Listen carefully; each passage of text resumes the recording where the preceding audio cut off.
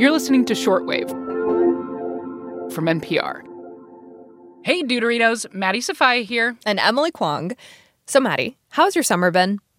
Mixed bag, to be honest. You know my two moods in the summer on any summer are hot and sweaty. Yeah, same. It's the dog days of summer. That hot, sultry window of heat and humidity and napping in the AC. I mean, I don't know if I'd go with sultry, but yeah. Okay, well, to each his own. Maddie, do you know why, though, it's called the dog days of summer? This period from July into August? I actually have no idea. I can't even make something up right now, Emily. Okay, I'll help you out. To uncover the historical origins of this term, we got to trace a path up through the night sky. Ooh. Okay, to the constellation Orion and those 3 stars that make up his belt. Look at Orion's belt, and there's a diagonal. Orion happens to be Kirsten Bowley's favorite constellation. Kirsten is a PhD student at The Ohio State University, and she says that if you follow that belt toward the horizon, if you're in the northern hemisphere, you'll find your answer.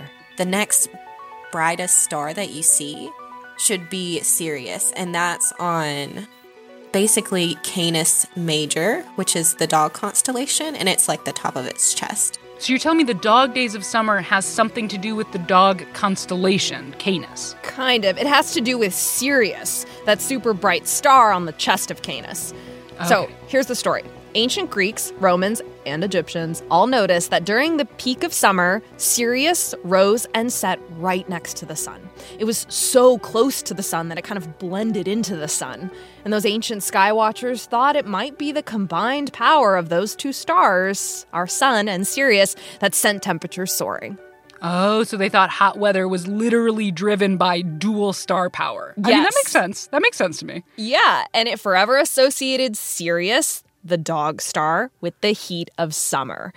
Even though we know now that it doesn't cause the heat at all. Yeah, among other things, the summer heat has to do with the tilt of the Earth's axis. This time of the year, the sun hits the northern hemisphere at a steeper angle, meaning energy hits the hemisphere more directly. Bada boom, heat. Maddie explains summer. There you have it. And while Sirius is not to blame for your AC obsession, it's still got plenty going for it.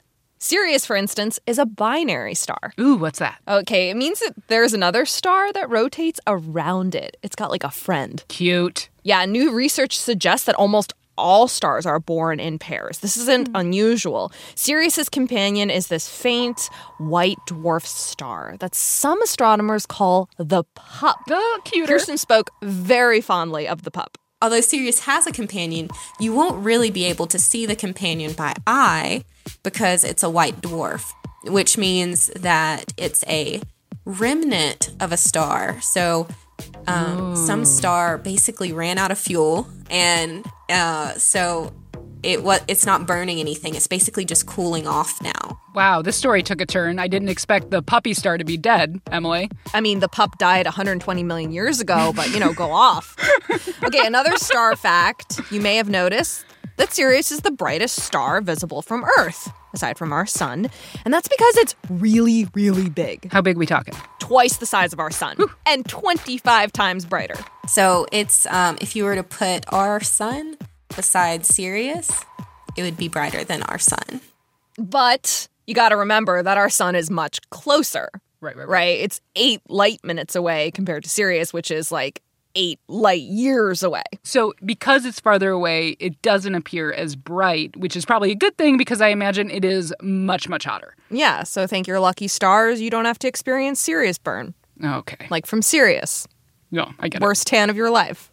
Okay. Why are you like this? Anyway, ironically, in summer, it can be kind of hard to spot Sirius. Often it's obscured by dawn's early light as it's rising with the sun. But you might be able to in the wee hours of the morning. Okay. Just follow Orion's belt like Kirsten recommends.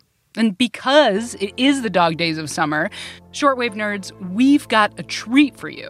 All this week, we'll be sharing some of our favorite conversations about real dogs, not celestial dogs, with some incredible scientists and science communicators. We'll talk about dogs in the lab, dogs in the mirror, dog love.